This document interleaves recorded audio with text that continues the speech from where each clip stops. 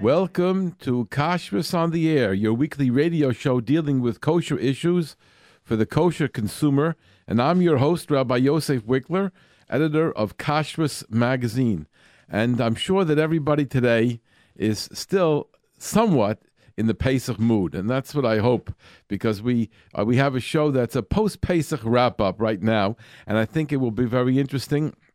And I need your participation. So I'm going to tell you in a few moments what I need people to call me about.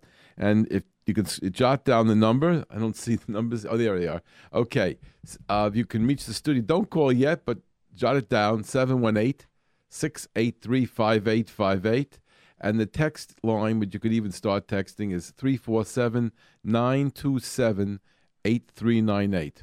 You know, when I think about Pesach, there's so many things that come to mind.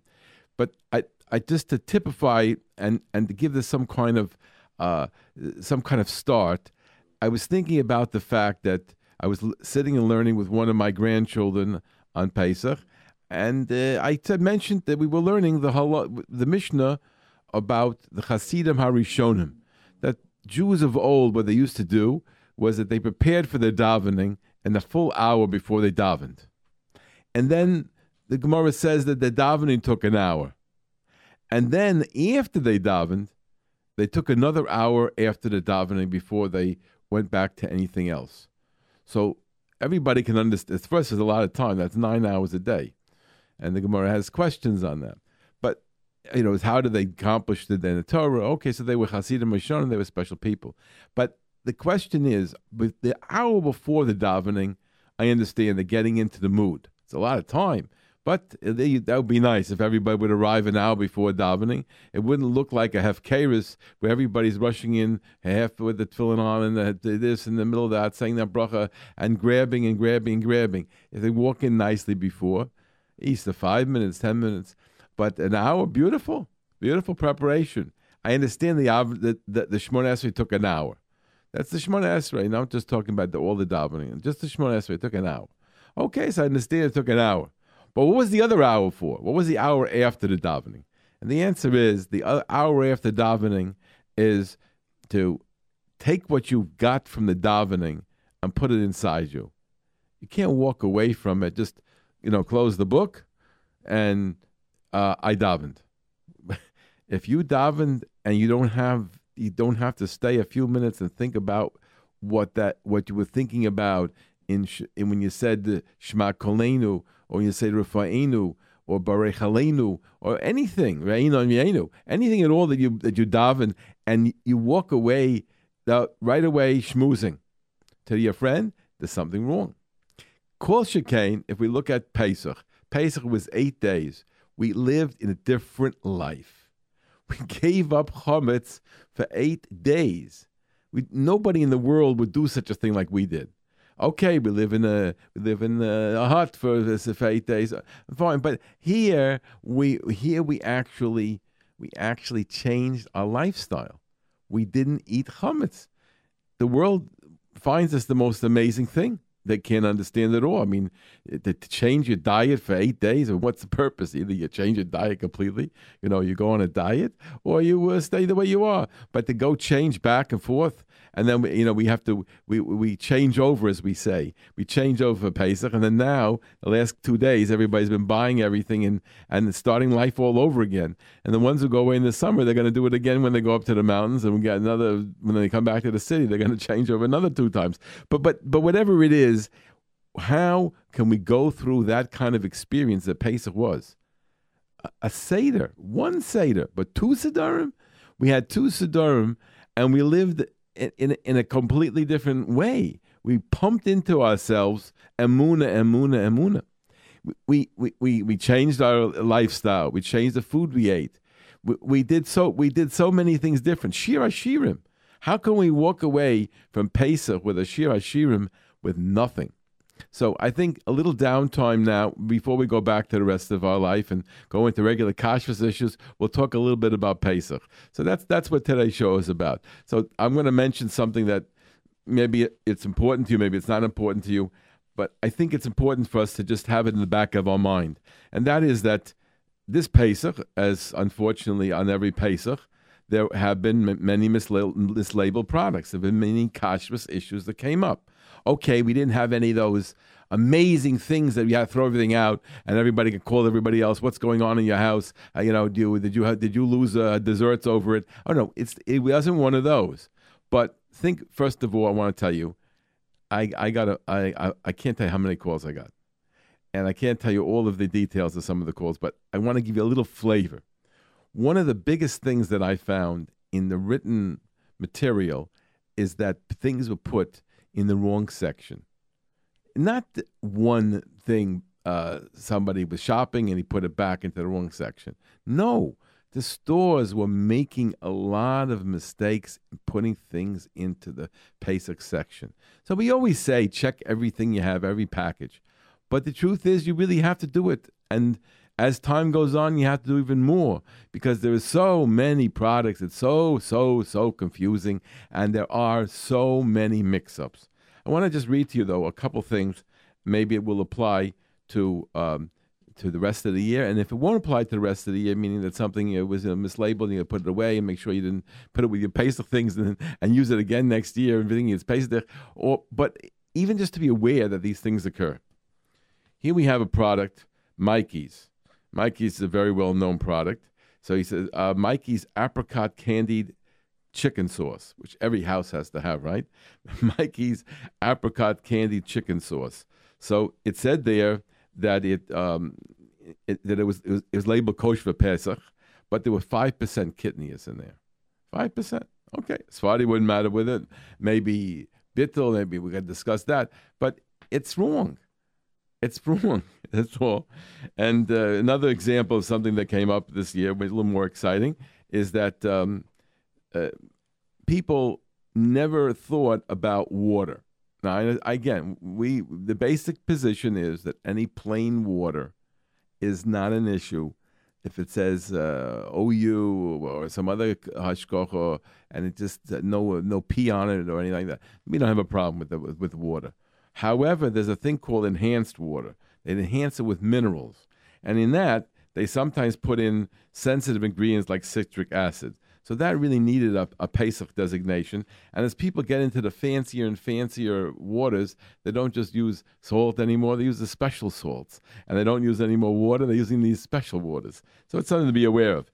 And here's one of the things that came up right before Pesach. I don't know if you saw it or didn't see it, and maybe it didn't affect you because maybe you don't even know what quinoa is. But if you are into quinoa, and if you decided to consider it not kitnias, or you're a Sephardi and you don't have the kitnias problem, so they told you to be careful to buy only special ones that were done kosher Pesach, etc. So now here's something that came up. It wasn't a Pesach problem, but it was a problem with a Pesach product. It seems that a number of the quinoas were infested with insects, the ones that imported from Israel. It seems that Streitz quinoa was affected, and Labona quinoa, these were both affected, even though they had no UP, but they had a lot of infestation in them, and that was an interesting thing that came up this year. Another one is that Lieber's made a thing called whole purple plums, and that was not kosher for Pesach, but the labels got marked on there. They tried to have them crossed out. They didn't cross them out well, and a number of them were still saying Pesach on it. These are kind of things that occur. I have another one here also. This one that in Chocolate Emporium, Passover chocolate-covered cranberries. Of course, everybody needs chocolate-covered cranberries, right? So they said that that there was a kidneys issue there, and the store said you could refund it. But in other words, it was Chocolate Emporium's error, and this is something that happened. And if you're in that area where they have a Chocolate Emporium, okay. Now, without going on to more of these mix-ups that occurred, I'd like to go to something that we can all relate to on one level or another. And I would say one level or another because many of us never get to go away on our own for Pesach to a hotel. But there are some people who do go, and the numbers are increasing. The numbers this year are in the 50,000 range. I don't know if that's an accurate number, but that's the number that was given. Everybody was passing that number around, 50,000. and it's big dollars. I don't know how to calculate here. You have to check up on my statistics.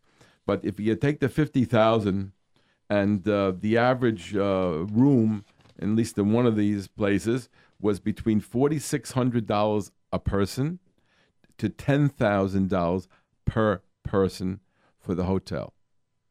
So you're talking at least, let's take a simple number like $6,000, average, and it's low. And you take a 6,000 and you multiply it by the 50,000, and what did we come up with?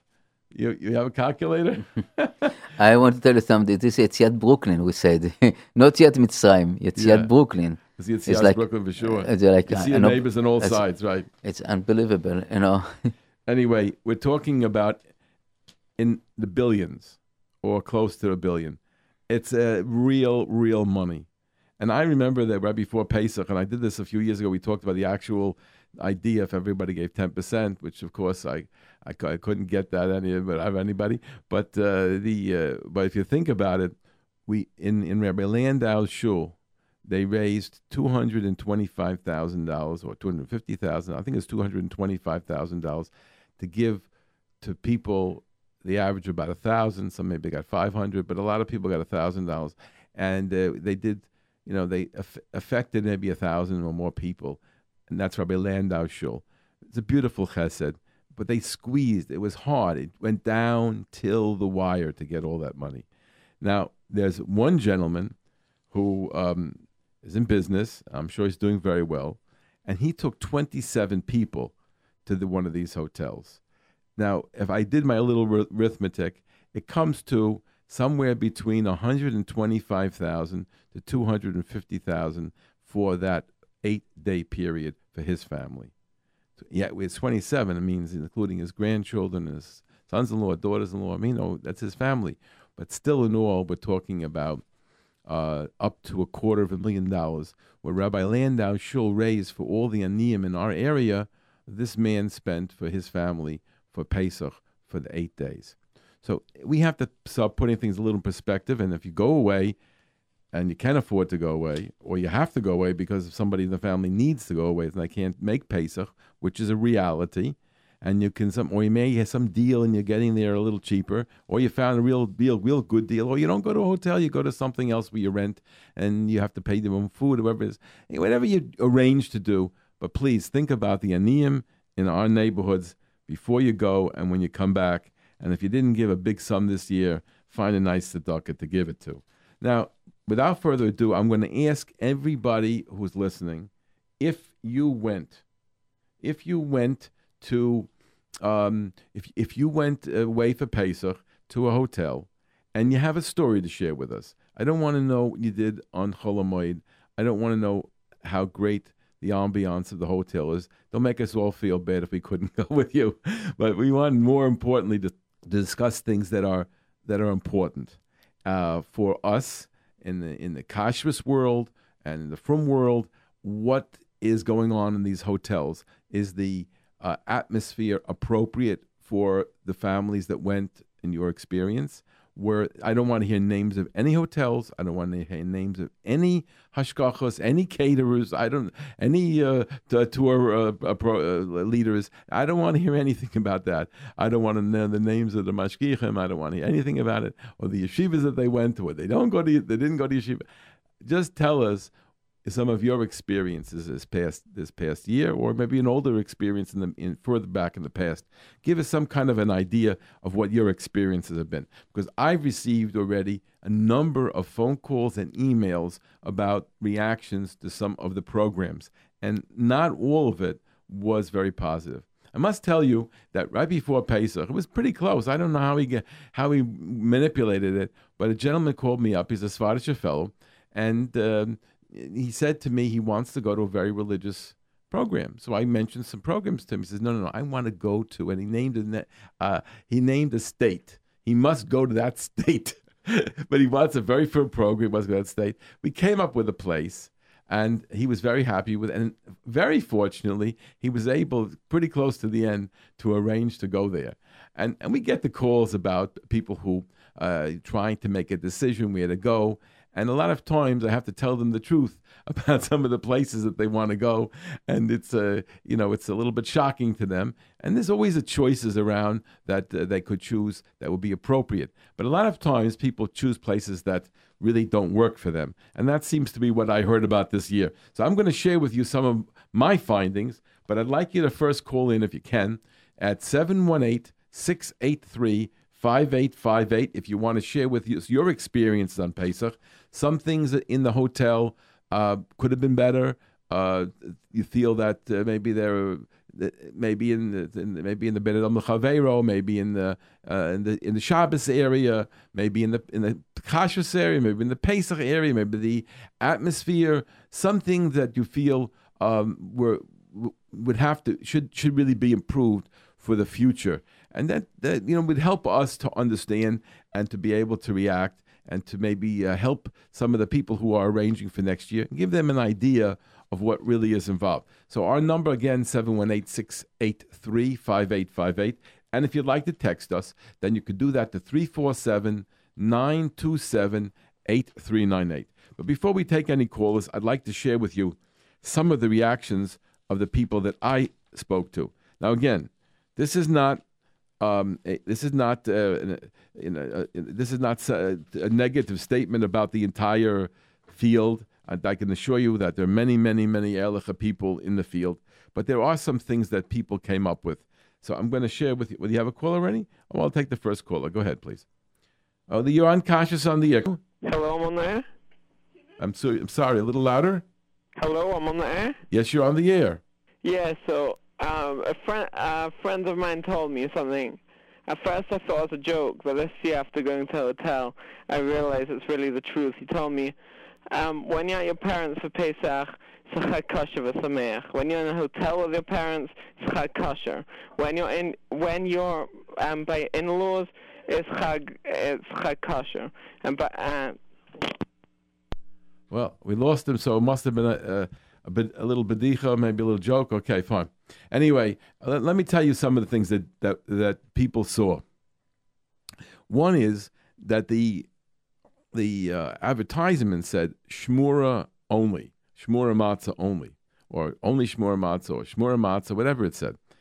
In the reality, was a little different, and I know some of this for the fact because I've spoken to many people who are in this business.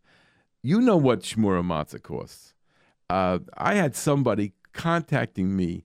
He's trying the last minute before Pesach. He wanted to get 10 pounds of a certain brand of shmur matzah, which he held was better taste-wise and maybe kashrus-wise over the others, right off the shelf. In other words, it wasn't a chabura matzah, which we spoke about before Pesach, but it was a matzah that you just buy from the store.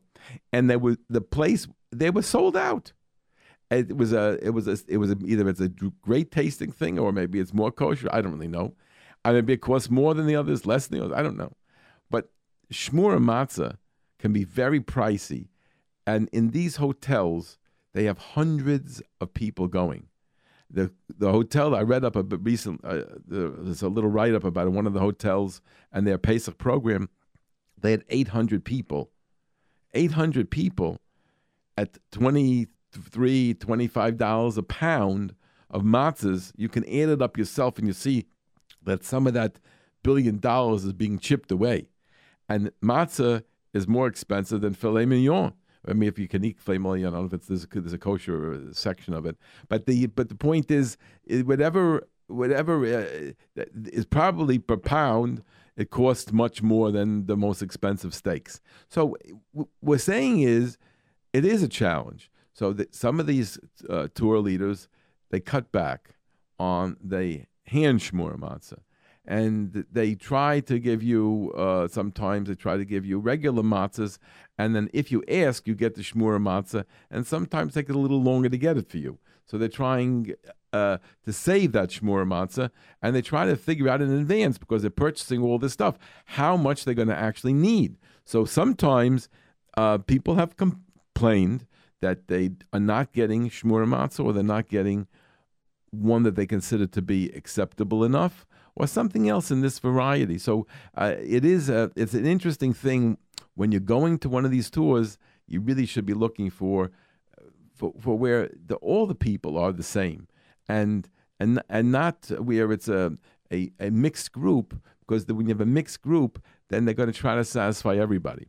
And you satisfy some of the people, the right-wingers, you're going to satisfy with the best matzahs and the most tznius.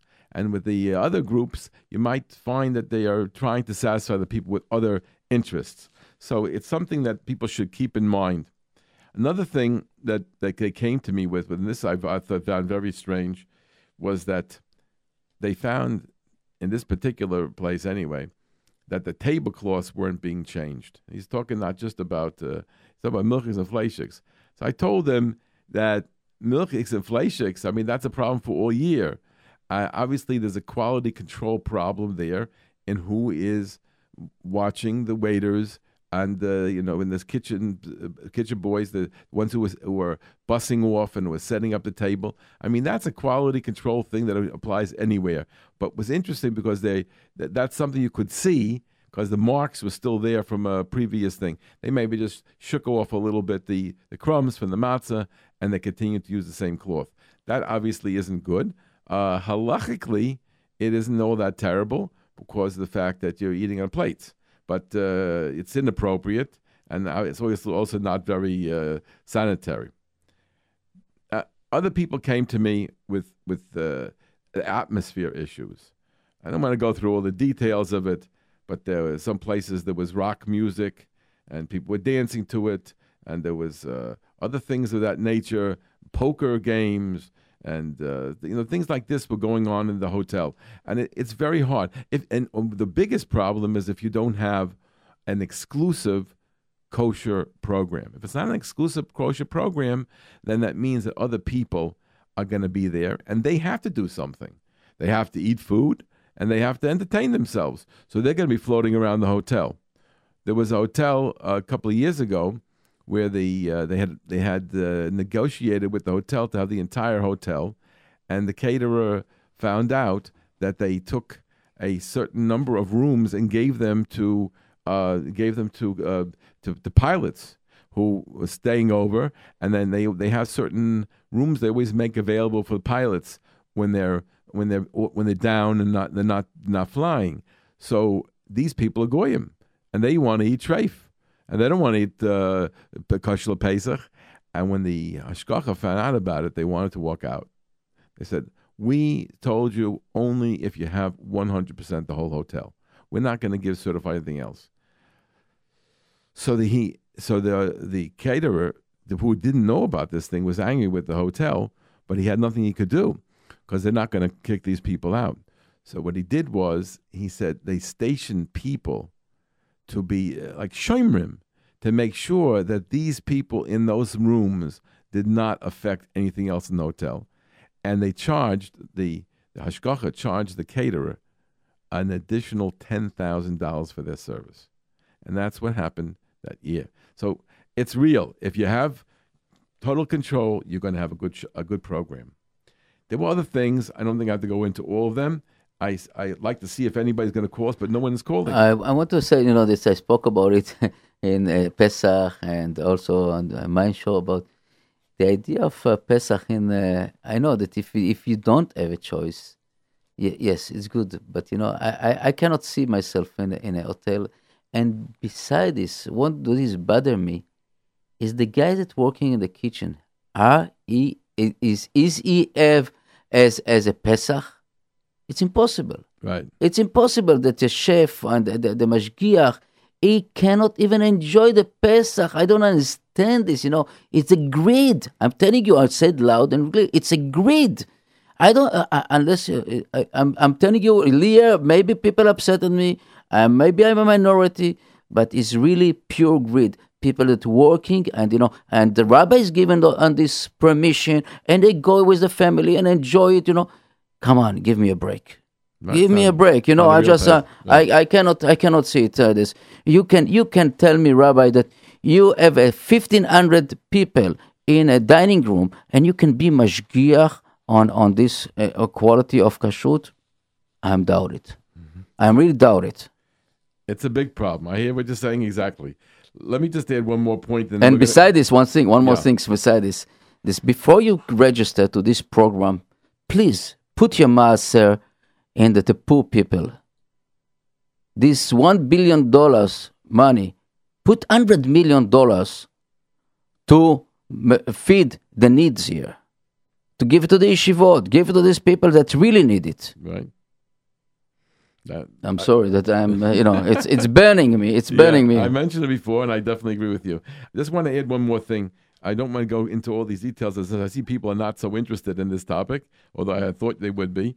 I just want to point out that another complaint that I received was about the kinds of foods that were being served, that the people who went said, we were told you can't eat those foods. I mean, raspberries, every day, fresh raspberries and strawberries and who knows what else, things that some people feel they have a way of controlling strawberries. I don't really know how it's done. But raspberries, I thought everybody gave up on. It just seems to be that when you're paying that money, you want to have everything.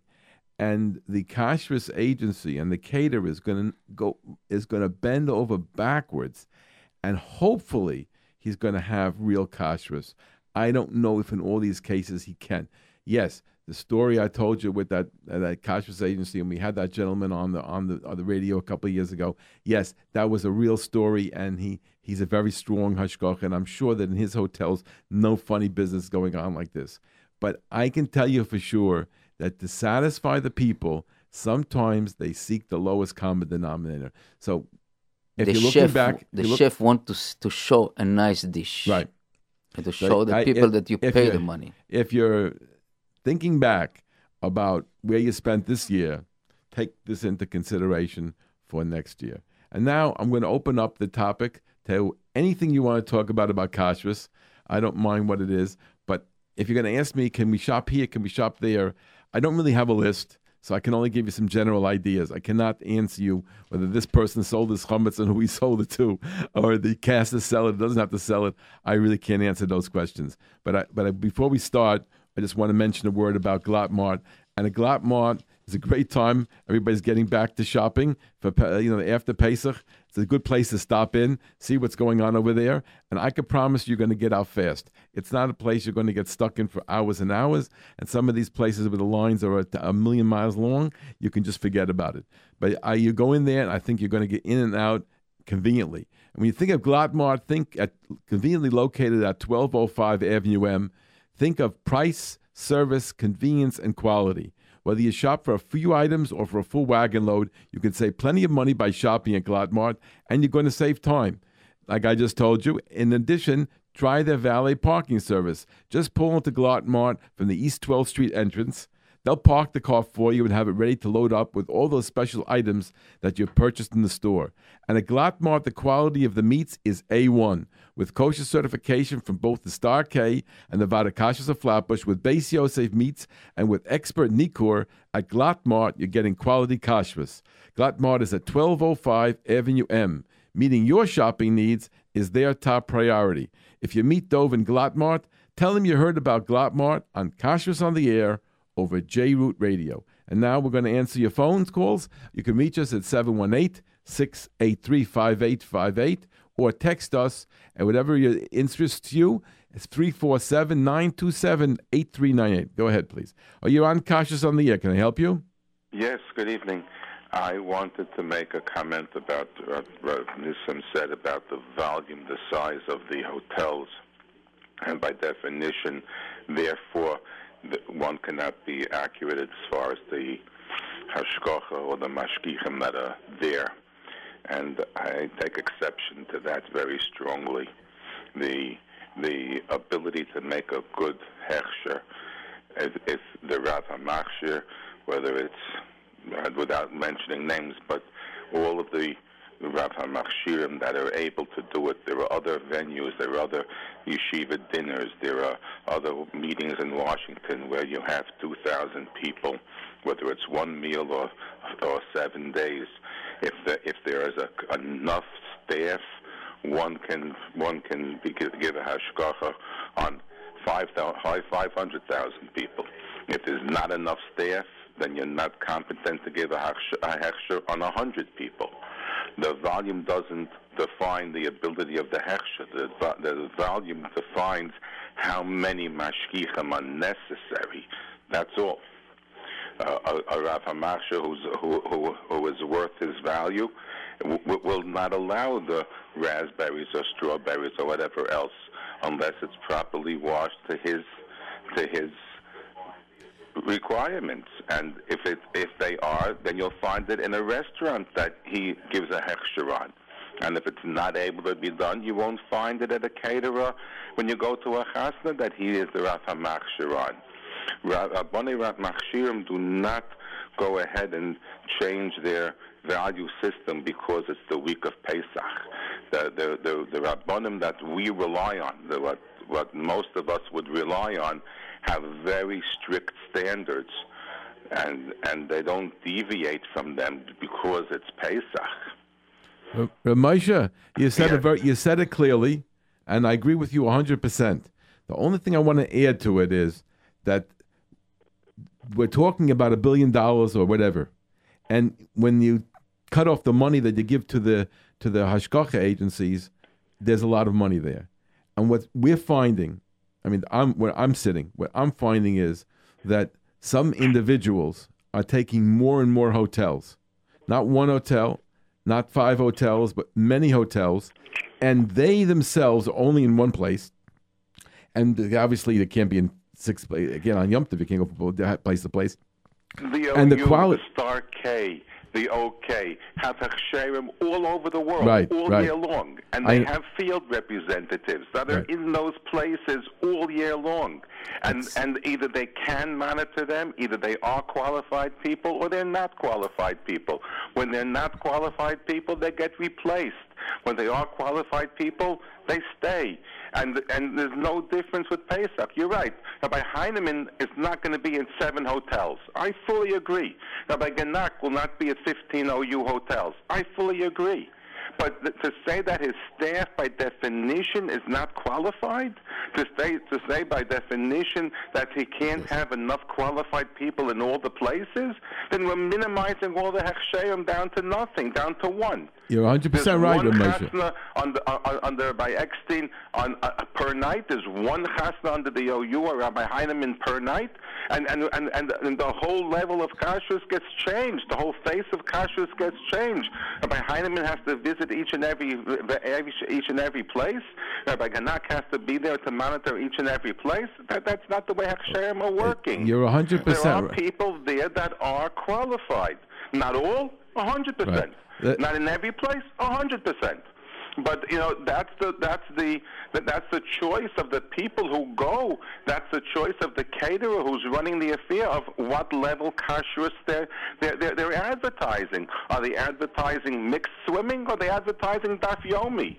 Are they advertising a barbecue every afternoon on Chalamoid? Or are they advertising Rabbi Frank being there every day as a scholar in residence?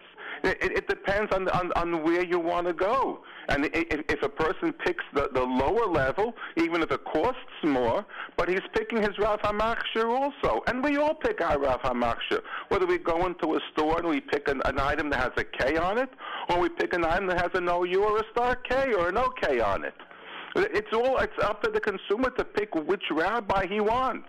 And the ones who pick the low level, if they get caught, if they get bitten in the tail, it's understandable that because they would have gotten bitten in the tail when they went to a chasna, they went to the guy's restaurant anyway. Right, but Moshe, we're not disagreeing, and I never said what it was said over here, but I didn't say it. But the point you said it. Okay. But it was announced on the radio, and it's open forum for other people to comment about it. Right. I take exception. Yeah. I work in the kashrus world for over 30 years, and I've seen qualified people without Rabbi Heinemann standing over their head. Right. No. I've seen qualified people without Rabbi Ganak standing over their head, and likewise with the OK and the CHK. The principles don't come to every shechita. They don't come to every chasna. They don't come to every milking at the dairy farms. Right, 100%. But the question that comes up, and that's what one of the things that we think about, is that when kashrus becomes more and more of a business, and when there's so much money to be made, And when I can offer a hashgacha cheaper than some of the name brand organizations that you mentioned, if I can get that work, and so I can make a lot of money. Now, who do I put in? In the hotel that I'm referring to, there wasn't a single person there who worked for Pesach in the past. That is unbelievable. In the hotel that I'm referring to, that not one of the people, the head mashgiach, the workers, none of them had ever done Pesach before. That is absolutely unacceptable. What I'm saying is there are some bottom feeders that are actually cutting serious corners, and people who go away. Definitely. And the same thing is in the shechita business, Right. and the same thing is in the dairies, and the same Right. thing is in the cottage cheese, and Right. the yogurts. And all the hechsherim. There are people who feed on the bottom who'll give every hechsher for $10 cheaper, whether it's a butcher store, whether it's any piece of hechsherim. We always have that range, that full panorama of qualified people and not qualified people. Right. And it's the consumer who picks them. It's the rabbi who says to his congregants, go to this place. You may go to this place. Do not go to this place. This rabbi is not qualified. Don't use him. And if we don't open up and become transparent, if we don't open up and let the consumers know from the Rabbonim what is acceptable, what is not acceptable, the fact that a person is making a comfortable living and he wants to spend and bring his Einiklach and his children, and his wife doesn't have to cook, and they go to a hotel for a Pesach, and he spends a very large sum of money, that's his prerogative. I'm sure he gives his donations and he supports his yeshivas also. But to go ahead and by definition to go ahead and say that it's a bad thing, I take exception to that. I take exception. I don't think anybody said that. I stand up for Rabbi Heinemann. I stand up for a lot of other Rabbanim who go ahead and have Pesach programs. But Moshe, no one said it's a bad thing. And I happen to know some people who have to go to these places because they physically cannot make Pesach in the house, and not everybody has the money. Not everybody's paying that exorbitant amount of money. Anyway, listen, Ramosha, I got other people calling in, and we'll have to do another show together again. We'll talk again. We'll have to do another show together again. I again. really do listen to your show, and it is very informative and very interesting. Thank you very much. Well. Thank you very much, Moshe. Koltov. Okay, you're on Kashrus on the air. Can we help you? Yeah. Erev Pesach, while cleaning the lettuce, it was a greenhouse-grown vegetable, and we washed it anyway, and we did find a very big, clearly tloim. Just wanted to put that out there. You found it in what? We found a bug. In what? In a greenhouse-grown lettuce. Oh, okay. So now, did you go to anybody and show it to them or tell them or anything? No, we didn't. So that's a big mistake. Any time at all that you find a bug in anybody's lettuce that they claim is pre-checked or pre-washed, or they don't have to check it, or whatever these claims on the packaging, you have a responsibility to go to the Rav Machshir and the owner of the company. If you can find the owner of the company, sometimes the companies in Israel, it's hard to get a hold of them. But everybody can be reached. But definitely have responsibility to go to one of the kashrus agencies, because how else are they ever going to know? Let's say, for example, you tell your 5 friends that I opened a package of this kind of lettuce and I found a bug. And everyone say, oh, really? And they're going to stop using it. And the hashgacha didn't have a chance to do anything. In some cases, one bug that you find is absolutely insignificant, and halacha doesn't make any difference. Of course, you can't eat it, bug, and of course, maybe it'll spur you on to more checking, but it doesn't invalidate the hashgachas. What does invalidate the hashgachas is a certain number of bugs in a certain number, and if they heard that you found it, they probably would do some investigation. They would ask you to hold on to the bug. I have one Rav Machshir who I love, one of my real favorites. And he told me about somebody called up, and she said she found it, but whatever it is, some kind of bug there. He said, fine, give it to me. So she never sent it. She never did anything. And he said, what am I supposed to do? What am I supposed to do? First of all, I don't know if it's true. And even if you send a bug, we don't. Still don't know if it's true. Maybe he just puts it there. But even if it was there, let him see it. How can the man improve the situation by you saying you found a bug? It doesn't work that way. And what they do professionally is they check a lot of material. They check a lot. We had an advertiser on the show here a few weeks ago, right before Pesach, and he was talking about, and we talked about the new product, the strawberries, and they and we discussed what they, and we mentioned that in order for that to get into the stores wouldn't take it. In the Frum stores in our neighborhood, Flatbush and Borough Park, some of these stores have excellent hashgachas, and they wouldn't let the product in until it had been properly checked. They took a lot of samples in order to say, yes, we think this product sounds like it's good. So we have to be able to test. So finding a bug doesn't mean anything. You could find a bug in chocolate. Doesn't mean all the chocolate in the world is no good. You can find a bug in anything. So really, you have to save it and show it to them. Even if you didn't save it, you should call them up. And if you could find out the type of bug that it is it an aphid? Is it a thrip? Is it a mite? If whatever it is, if you could tell them that, and you could tell them what you saw and what bag you bought, what kind of bag, this and that, they're happy to find out more. A serious kashrus agency takes this all very seriously. So it doesn't really invalidate anything. Okay. And even if you found 20 of them in the same thing, it wouldn't invalidate it, because it could be a freak thing. But obviously, you found a bunch of them, 2 or 3 even, it would be shocking to the kashrus agency. So definitely, in the future follow-up, I would still call them anyway. Don't sound like you're arguing with them. Sound like you just want to share it with them, and I'm sure they'll be happy that you called. Okay? Oh, okay. Thank you very much for calling. Okay, you're on Kashrus on the air. Can we help you? Hello? Yeah, am I next? Yes, you're on the air. You're on the air, sir. Yeah, I wanted to ask you, the way we're talking about all these hashayim and all the people going to the hotels, some people can't make they can't make a kosher Pesach at home. Either it's too hard or they're not capable. They don't know halachas or whatever. For them, it's better. And not only that, the rabbi in residence, like Rabbi Fran, if he goes to a hotel, believe me, it must be good. That's my question. If he goes there, I'm sure the kashrus is good, or else he wouldn't go, even though he gets paid. But if he's there, I'm sure that it's a good place to go. What do you say? When people come to me, I don't work the way you do, but I'm not saying you're wrong. But what I work is from the people who give hashgacha.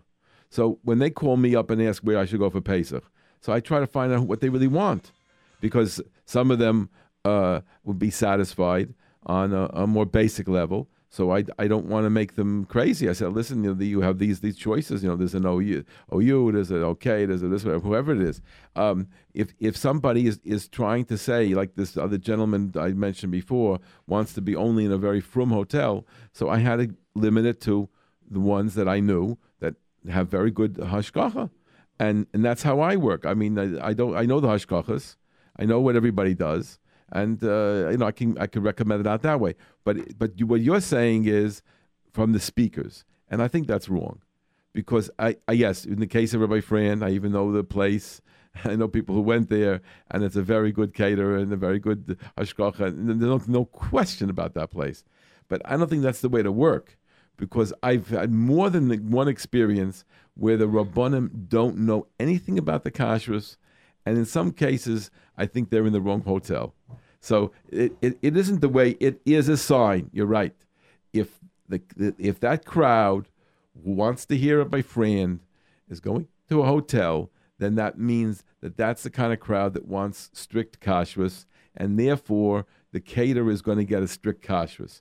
But the caterer gets shkocha and speakers based upon his clientele. In other words, if he has a more modern clientele, he wants to get modern speakers. If he has a frum clientele, he wants frum speakers. If he has if he's mixed together, he wants to mix them. He has to deal with his clientele.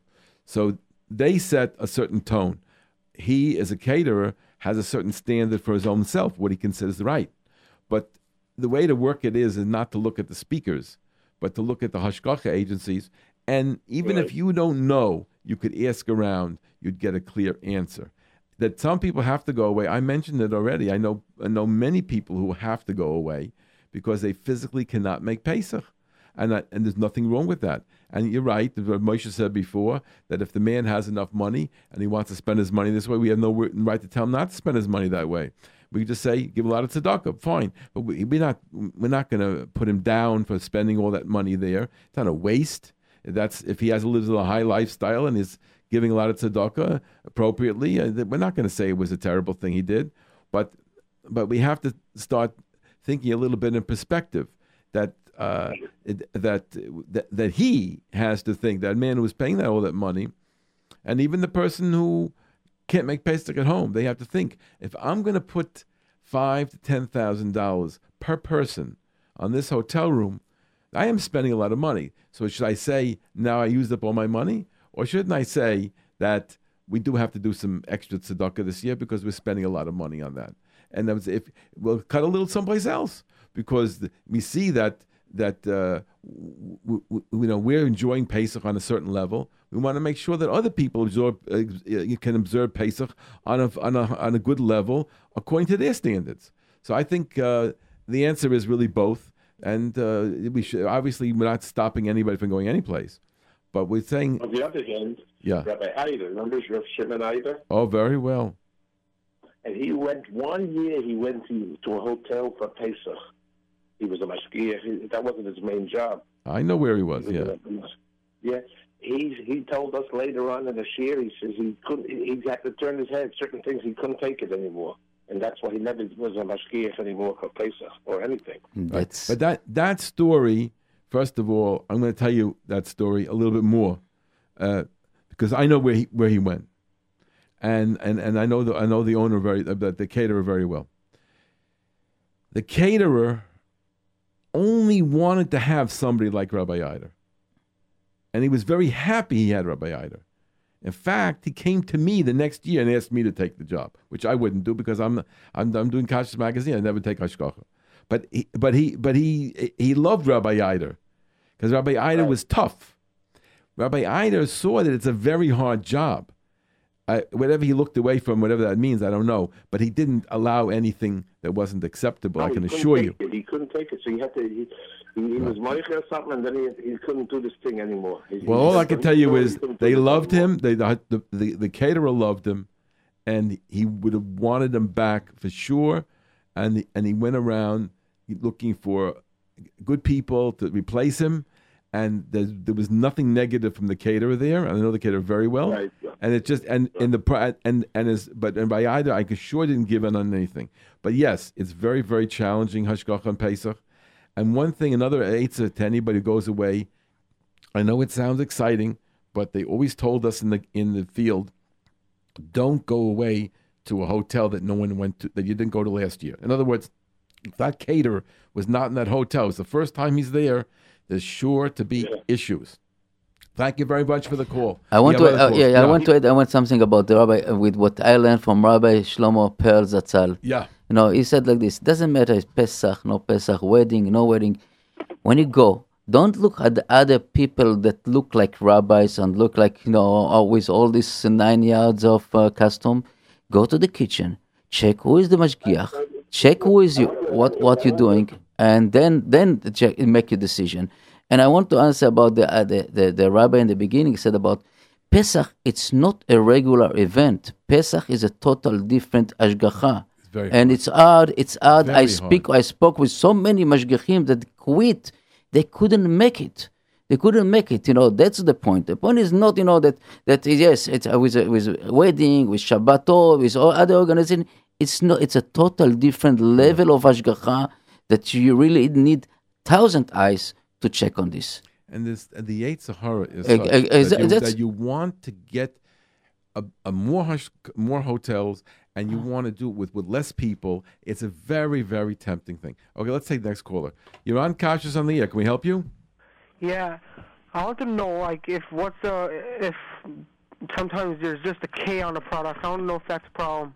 Well, a K could mean absolutely nothing. So you have to, if you want to know who's the K, you have to contact the company. On every package, it says the name of the company and the city and the state. And if you just Google it or call anybody, that you can find you'll be able to find that company. You'll be able to find that product, and you can contact them and ask them, send them on their website, or just call them up, and they'll tell you who gives the hashgacha. The law of the land of the country that we live in says that I can put a K on a product if I consider it kosher. You don't have to be Jewish. You don't have to have a rabbi. You don't have to pay anybody for any kashrus. You can just claim that it's kosher. So a K means nothing in this country. At the same time, sometimes the K is used and it represents the OU or the OK or the Kuf K or Star K or somebody else. So you really can't tell by looking at it, but most times it doesn't mean a good hashgacha. Okay? Okay. Thank you for calling. Okay, another caller. Go ahead. You're on Kashrus on the air. Can we help you? Yeah, hello? Yes, go ahead, please. Yes. Number one, I was thinking that the rule of not mentioning names. It's very hard to hear you. Can you talk into this? You're on a cell phone or something? Try to talk into it better. I'm going to try to talk into the phone. 1 second, please. Yeah, go ahead, please. Do you hear me better? Yes, that much better. Yeah. So I think my friend, I'm not sure if he wants to go into the Ashgacha. That's number one. And number two, they should give him some percentage of the Ashgacha. People are going because of him. So now he has to get some percentage from the hotel that he went to. No, listen, Rabbi, the gentleman wasn't wrong. Rabbi Fran, I know he was right. I know. But I don't know if my friend would appreciate that he's the Ashgacha of the hotel. And no. I mean, it's not... But I want you to understand. Rabbi Fran, when he goes to the hotel, I happen to know this particular situation. Rabbi Fran goes with his whole family. I don't think they give him a nickel. Maybe they give him money. I don't know. But he goes with his whole family. He's not going to take his family to a hotel that the kashrus isn't good. Yeah, of course. That's what this gentleman is saying. We're giving him this advertisement. He becomes one of the ashgachas of the hotel. That's what I'm saying. But that's part of the whole thing. Trust him so much. But that's the part of the whole thing. That's the shtick. That's the shtick. And more people are going because of him than the hashgacha. So it does work, and it is true. But the only thing is, it isn't a quid pro quo. It doesn't mean that every time you see a rabbi that seems like a religious Jew that he is necessarily representing, that he knows the hashgacha and that he sort of bands behind it and he did some research himself. Sometimes they find themselves in funny places. I've known rabbis who didn't eat the regular food there. So you can't go with that rule that you want to make. It's a bad rule. The best way is to find out the hashgacha itself is good. Thanks a lot. Thanks for calling. Avram, thank you very much for calling. Point yes. That most of the people, the rich people you mentioned, are not listening to the show probably, and most of the time, rich people don't want to listen to opinions. That's why they're rich. I mean, it's part of their Avram, I'm not putting down. I don't. First of all, definition of rich is somebody who has more money than me. I'm not interested in putting anybody down. I don't believe that there's anything wrong with a person spending a lot of money for something. They buy an expensive diamond ring for their wife. They buy this. They have a fancy car. They dedicate a building. I never dedicated a building in yeshiva. They do something with their money, whatever it is. That's their business with a Rabbanu Shalom. It's just that we have to. We were mentioning before that $1 billion or $500 million or $1.5 billion, whatever it is, should have been able to produce a lot of money for tzedakah. The truth is, I went through this a couple of years ago. They do fundraise at all the at all those programs, and they do give to yeshivas, and there probably are millions of dollars going to places. But it seems that if you're spending your money for Gashmias at the time of where we're playing down Gashmias, then because that's what Pesach is, playing down Gashmias and Pesach and on Sukkot, we're going with Pashtus, and you're going with something else. So at least you should be able to lift up our people who are suffering, because there are people who literally cannot make a Pesach, who are people who can't make the rent. People can't. There are people with real problems in our neighborhoods. and it would be nice if the people who do have money, I'm not going to say that we're rich, would address a little more attention to some of these people. And, the covet of giving the building, it's very nice. But there are other people who want that covet. But the people who are in neighborhoods don't have the money. You don't have to have your name on it. You just go with a Landau's and say, you know what? You did a wonderful program for Pesach. You did a wonderful program for Purim. Now I want to try to get you another couple $100,000 for the summer. The people should be when they're not going to be working and the Rebbe's are off. Let's help some people out. They're beautiful. Okay. Right. And I think, and also on the flip side, there are some people that go to the hotels and they cannot afford it, but they feel they have to do it. They become a name when they come back from Pesach. Thank you very much, everyone. We're going to do a show together again soon. Take care. Okay, another caller. You're on Kashas on the air. Can I help you? Yeah, that's me. That is you. Oh, yeah, hi. I would like to ask you a question, and it might be a little bit controversial. What's your opinion about strawberries? Well, we mentioned before, strawberries, my personal opinion isn't worth anything because I don't really have, I don't have enough expertise. The feeling of the strict approach with Rabbi Vaya, etc., is that we can't, you and I cannot wash strawberries and get them 100% clean. And therefore, we shouldn't do it. Can they be grown specially in greenhouses? Yes. Are they being done that way? Yes, by several companies are doing that now. They're doing an effective job, but that means the product is starting clean. There's no big deal. Then they just wash it. But for us to buy a dirty product from the street that has bugs all over it, to wash it, we can't do it. Okay? Yeah. So my last question is, how could I know for a certain hechsher if it's reliable or not? Where could I ask? Okay, so now I'm going to give you. We do this all the time. I'm going to do this. I don't know if we have time for anything else, but let me just do this one here. What you do, it depends what level you're looking at. If you want to know the American standard of kashrus, you go to crcweb.org, crcweb.org, crcweb.org. You go there and look for this thing called other agencies. It's a list of 150 organizations that are acceptable to the American standard of kashrus. It doesn't say that. It just calls it other agencies. But that is a very well-researched list. It's updated all the time. I just had a gentleman on the phone today whose wife liked a certain product, and I told him, I don't need the hope from that organization. He's still arguing with me. My wife needs it. I said, let's look on the CRC web. And it wasn't there. In other words, that kashrus agency is not acceptable. So that was the end of the story. So that's number one. If you want a frummer approach than that, you want a very right-wing approach, then what you have to do is pick a kashrus agency that you like, whether it's a chashuv rav or a very frummer organization that you happen to respect.